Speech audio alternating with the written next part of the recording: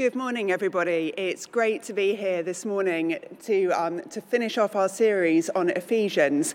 And if you've missed any of these sermons, I would really suggest that you go back and have a listen to them on YouTube or on Facebook, because they've been such a great way to get to grips with some of the amazing content that this book holds for us. And the passage that we're looking at today is perhaps one of the best known passages in Ephesians. And it's a passage that contains a lot of great and really kind of meaty stuff to get your mind around. And I've really enjoyed looking at it as I've prepared for today. And I'm excited to share with you this morning. And Paul starts with a very clear message that we are on a battleground. Verse 11 says, "Put on the full armour of God so that you can take your stand against the devil's schemes." Paul doesn't say, if this happens. His words are an absolute certainty that we will face difficult times. And I don't think anybody who ever turns on the news or talks to another person would be able to argue against that. It's clear that we live in a world in which bad things happen. A world in which people kill thousands of other people in wars, in which children are abused by the people who are supposed to protect them. A world in which a woman is just walking home from a friend and is murdered. A world in which the lifestyle that we choose to live destroys the environment.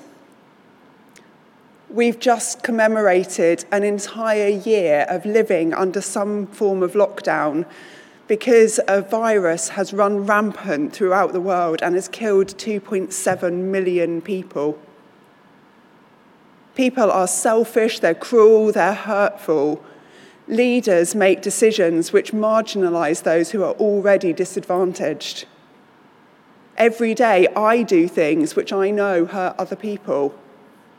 Every day I make choices which I know cause pain or are in my own best interest rather than another person's.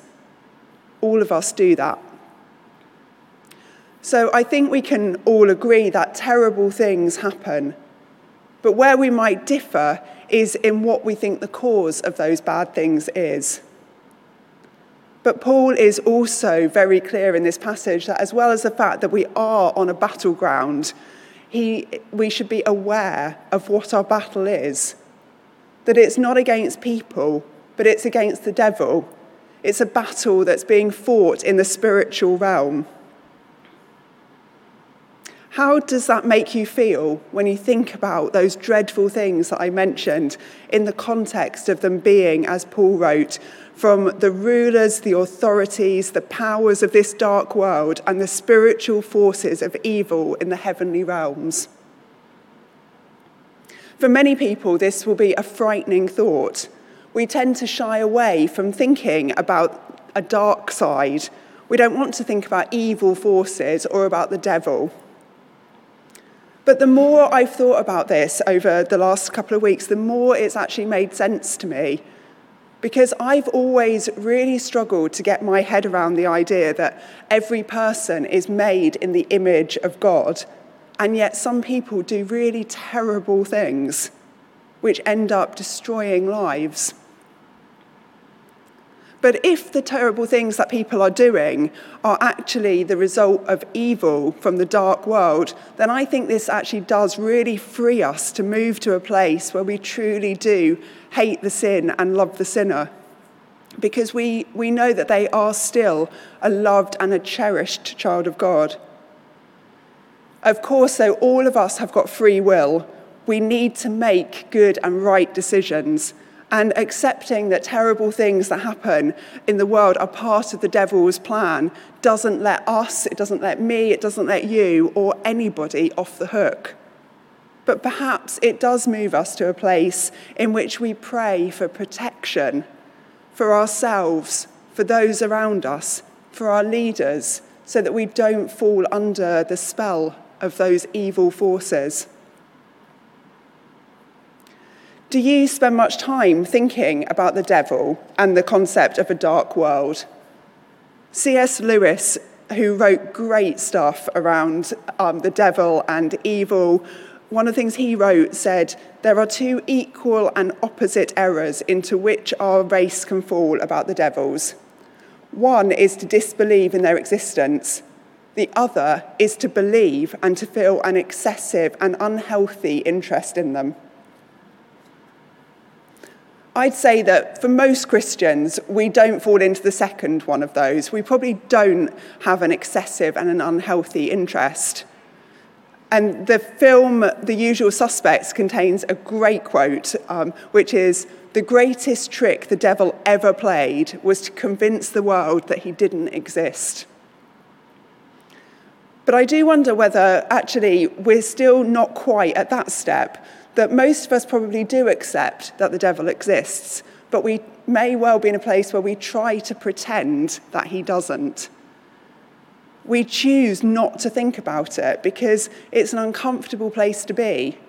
It's a place in which we're thinking about things that we don't understand, things that have the potential to harm us. But if we never think about the devil, then we put ourselves into a vulnerable position because we don't recognise his tricks and his attacks. And instead, we need to recognise that there are spiritual forces around us. There is a battle for our souls. There is dark power that's at play.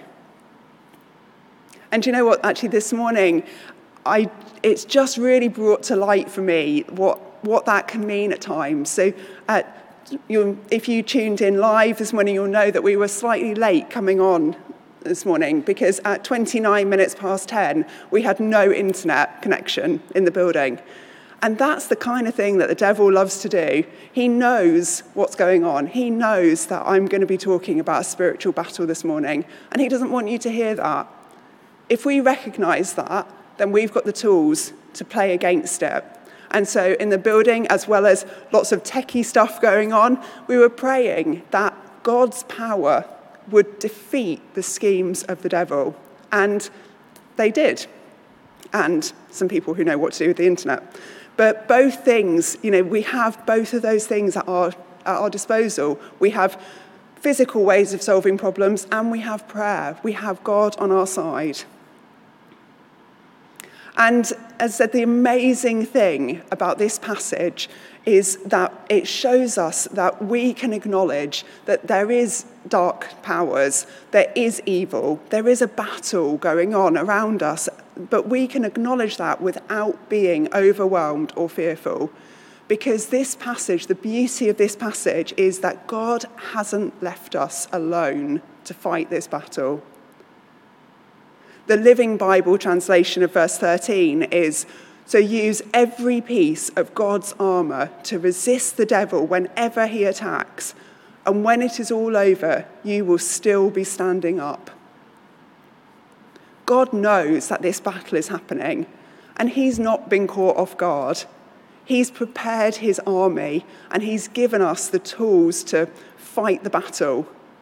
And he says, when it is all over, you will still be standing up. There's so much certainty in those words. When it is all over. Not if, but when. This is a temporary state. It might not feel like it, but there will be a time in which the battle is over, the war is won, and we live in a state of perfection. And when that comes, you will be standing up. You will come through this battle. You will still be standing. You'll be victorious. You won't have fallen and you won't be broken. And God has equipped us with his armour so that we are protected going into battle. So I want to just briefly look at each of those pieces of armour and see how we can use them. Paul names 6 pieces of armour, and it's always struck me that apart from one of them, the sword, they're all defensive pieces of armour. But this doesn't mean that we should see our role in this battle as passive. We're told that we should be standing our ground, And to stand your ground is to claim and to own your situation, to fight for what's right, to refuse to be defeated. It's not a defeatist point of view, it's living actively. And although we've been given this armour for the battle, we've got to actively make a decision to put that armour on. You know, just as with a physical battle, you wouldn't expect any army to say, oh no, the armour, I've got my armour, I'm protected. Where is it? Oh, it's back in the barracks. If they're not wearing it, it's useless. And the same for us. The armour that God has given us to equip us and protect us will do nothing if we don't use it. We've got to make an active decision to receive it from God and to put it on and to clothe ourselves. So the first piece that Paul talks of is the belt of truth. And this belt gives us the security we need to believe in who God is, what he's called us to, and how he sees us and sees others. If you know the truth about God, then that will also enable you to spot the lies that come from the devil, because they will be in stark contrast to the words of God. The more you ground yourself in God through reading your Bible, through listening to sermons, through reading commentaries, through being part of a small group where you can discuss and debate and talk about matters of faith with people, the more you will build your knowledge of the truth of who God is. At the Lent course last week, Jen talked about journaling, and I would suggest that keeping a journal of the truth that God shows you, the true things about how he sees you and what his plans are for you and what he's calling you to, is a great way to implant them on your mind and on your heart and to have that belt of truth around you. The breastplate of righteousness is sometimes translated as the breastplate of right living.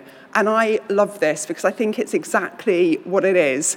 It's about living a way which is right with God. The breastplate protects our heart. It protects the very core of our being.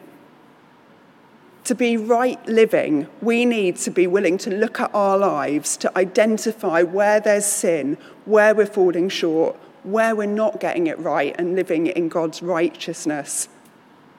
It's not an easy place to be, but we need to have other people around us who we trust, who will challenge us, who will help us to keep God's commandments and to live rightfully.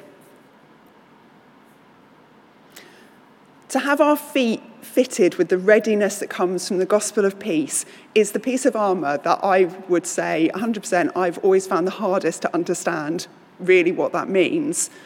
And I read a really great blog by a woman called Hope Bollinger, which explained it more. And it explained that to be effective on a battleground, you need to have good shoes. You need to have shoes that are going to protect you, because a battleground isn't a nice flat street. It's a rocky and uncertain and uneven ground. And I'm sure many of us know that feeling that when your shoes hurt, when your feet hurt, everything is wrong. And you just can't think about anything else.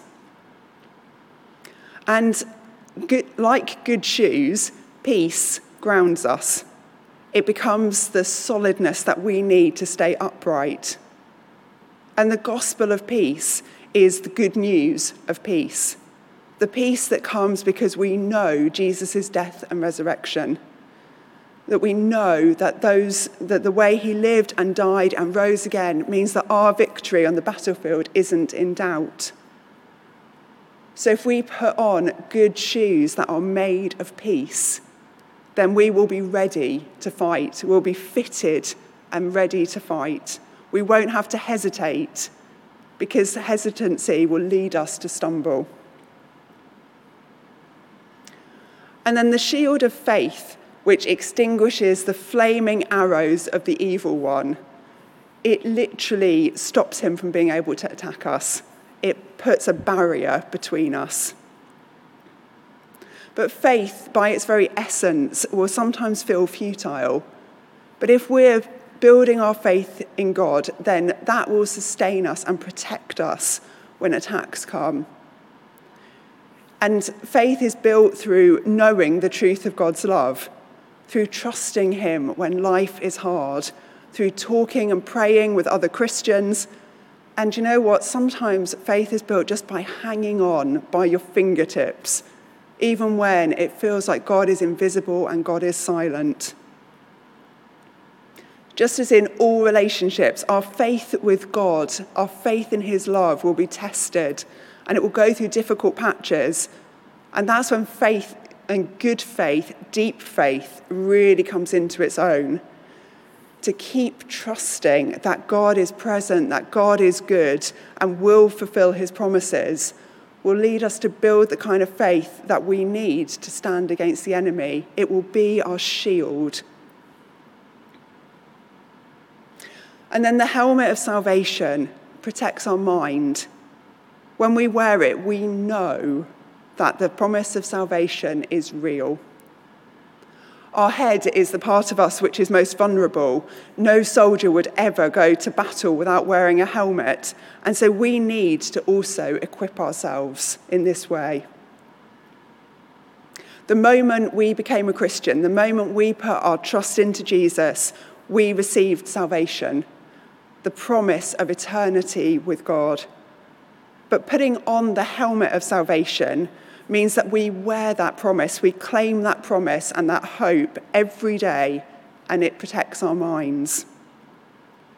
Without that helmet of salvation on, the devil will make us doubt our salvation. He'll make us lose our peace and we'll begin to waver. But we have the promise of salvation.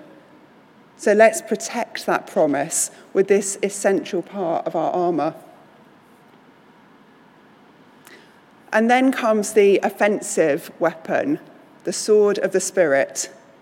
And the sword of the Spirit is the Word of God. It's the Bible, which we need to feed on, we need to use as our sword to cut through the lies. We see a great example of this when Jesus was being tested in the wilderness, and the devil tried to persuade him to prove that he really was God. And he was misusing scripture to do this. But Jesus knew the scriptures at a deep level. And that, being able to do that, the truth of God's word became the sword of the Spirit for him. He was able to fight back against the devil. He was able to come back at his lies with the truth of God's word. And that led to some of the most beautiful words I think the Bible holds in Matthew 4:11. Then the devil left Jesus, and angels came and attended him. Spending time reading the Bible, understanding it, and learning passages will help you to be able to use the word of God as the sword in your battle and to cut the enemy down to size. And then we link into another valuable offensive weapon in our armoury. Because although it's not listed as a piece of armour, prayer is clearly a part of our fight. Paul moves from describing the armour of God to stating that we should pray in the Spirit on all occasions and with all kinds of prayers and requests. Years ago, I heard a sermon where the person preaching said that every single prayer we pray dismantles the devil's hold a little bit. And that even if we think our prayers aren't being answered, we won't ever know until we get to heaven the difference they were actually making in the spiritual realm. When you pray, things change. When you pray, the devil cowers because he knows what's happening. He knows that his grip is just being loosened bit by bit. Prayer strengthens and emboldens us. It gives us insight into God. It changes situations and lives. And as I said, it causes the devil to fear because he knows that it will bring answers. So use it. Use prayer when you feel under attack as emergency prayers. but use it to prepare yourself for the battle. Spend time with God in prayer, getting to know him, listening to him, chatting with him about your thoughts and your feelings, as well as bringing your desires to him. Pray on all occasions and with all kinds of prayers and requests. So to summarise this morning, we don't need to be afraid on the battleground because we have all that we need for the fight. And we know that the battleground isn't the end of the story. We've read the final chapter. We know what happens. We know we're on the winning side. We know that good will defeat evil. The devil will be overcome. But we play a part in that battle, and as with any army, we need to prepare ourselves. We wouldn't walk into an armed conflict without protection and weapons, so let's not walk onto the spiritual battleground without them either. Amen.